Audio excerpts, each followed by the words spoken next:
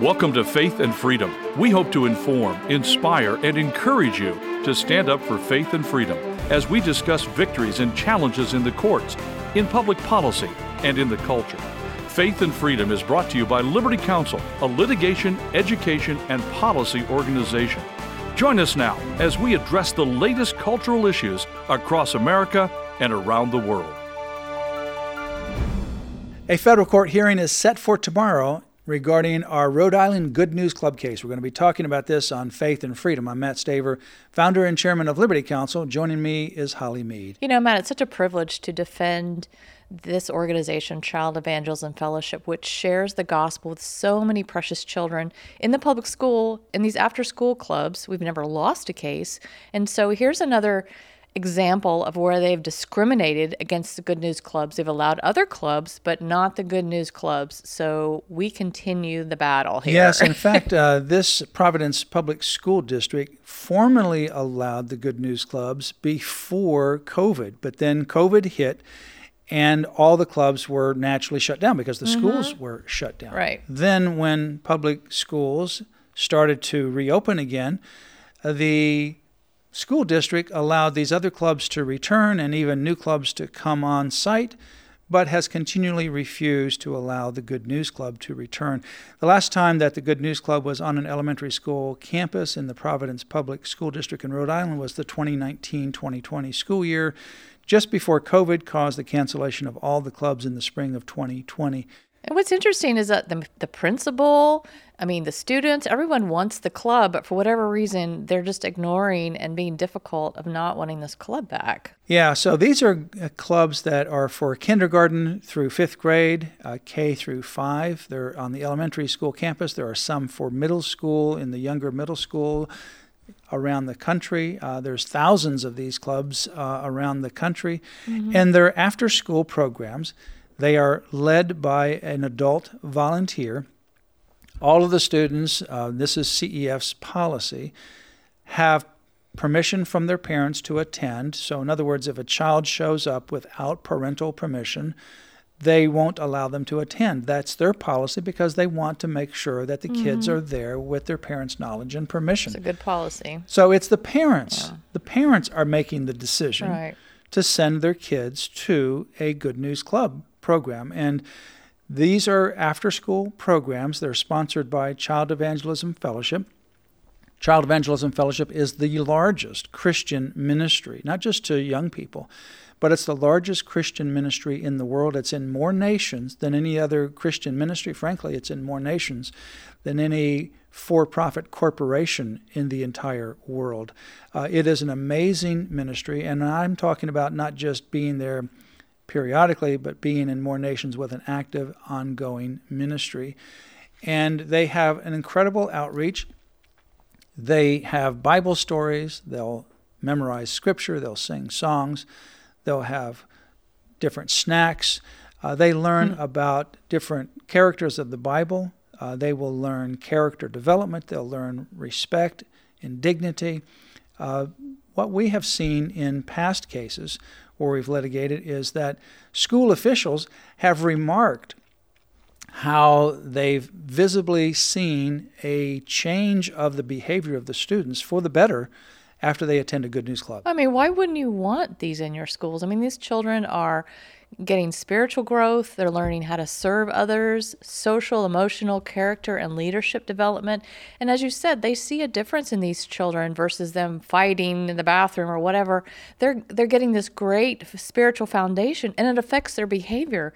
It's just puzzling to me why a school district would not want this on their campus. The only reason why they wouldn't want it on their campus is because of a specific blatant bias against Christianity.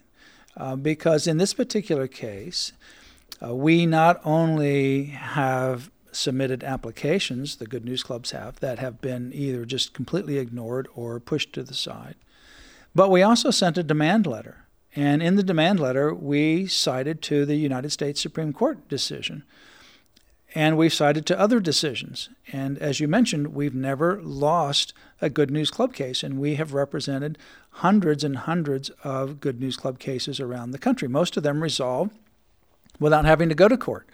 But there are a few of these very stubborn ones that it's not due to ignorance, especially once we send a demand letter and we outline the cases. It's very clear.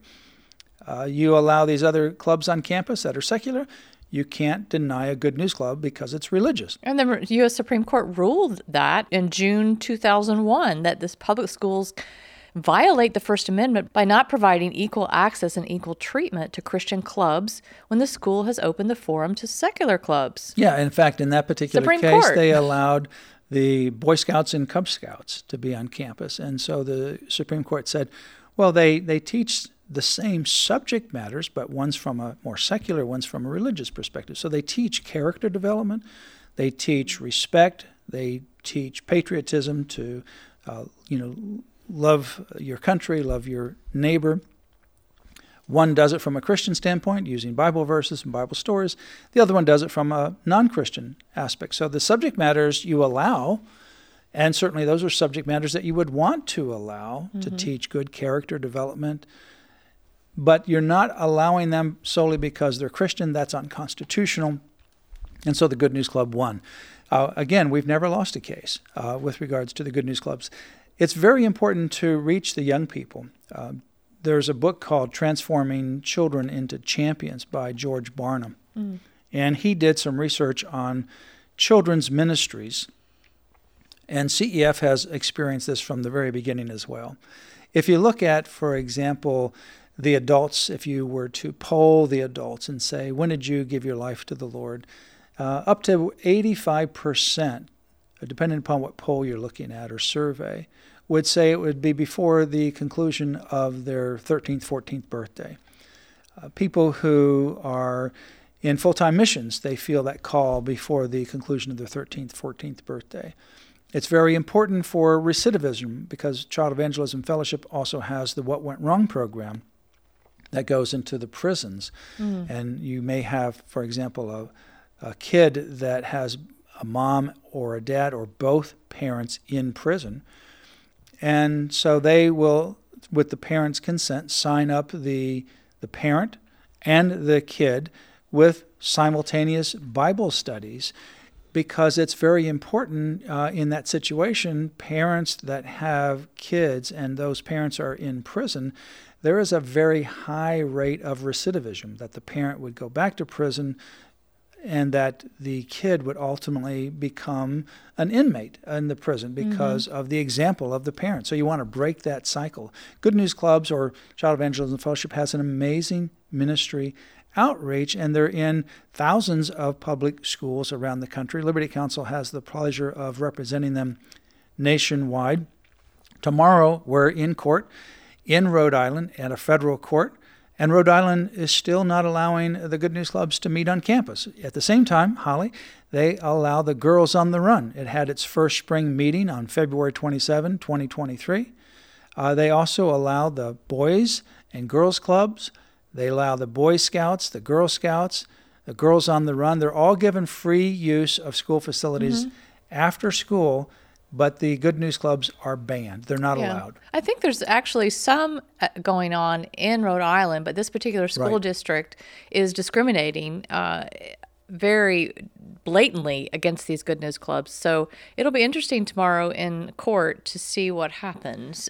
Yeah, that's right. I mean, from a legal standpoint, it should be an open and shut case. It's amazing that the Providence Public School District is continuing to ignore the Constitution, ignore the clear legal precedents. As you said, throughout Rhode Island, there are other Good News Clubs in other public schools throughout the state. Even more amazing that they're in the state, but just not this particular district. It's Providence. It's the Providence School District and its superintendent, Dr. Javier Montanez, and he is digging his heels in. You know, the fact of the matter is this is going to be a very costly mistake for the Providence School District.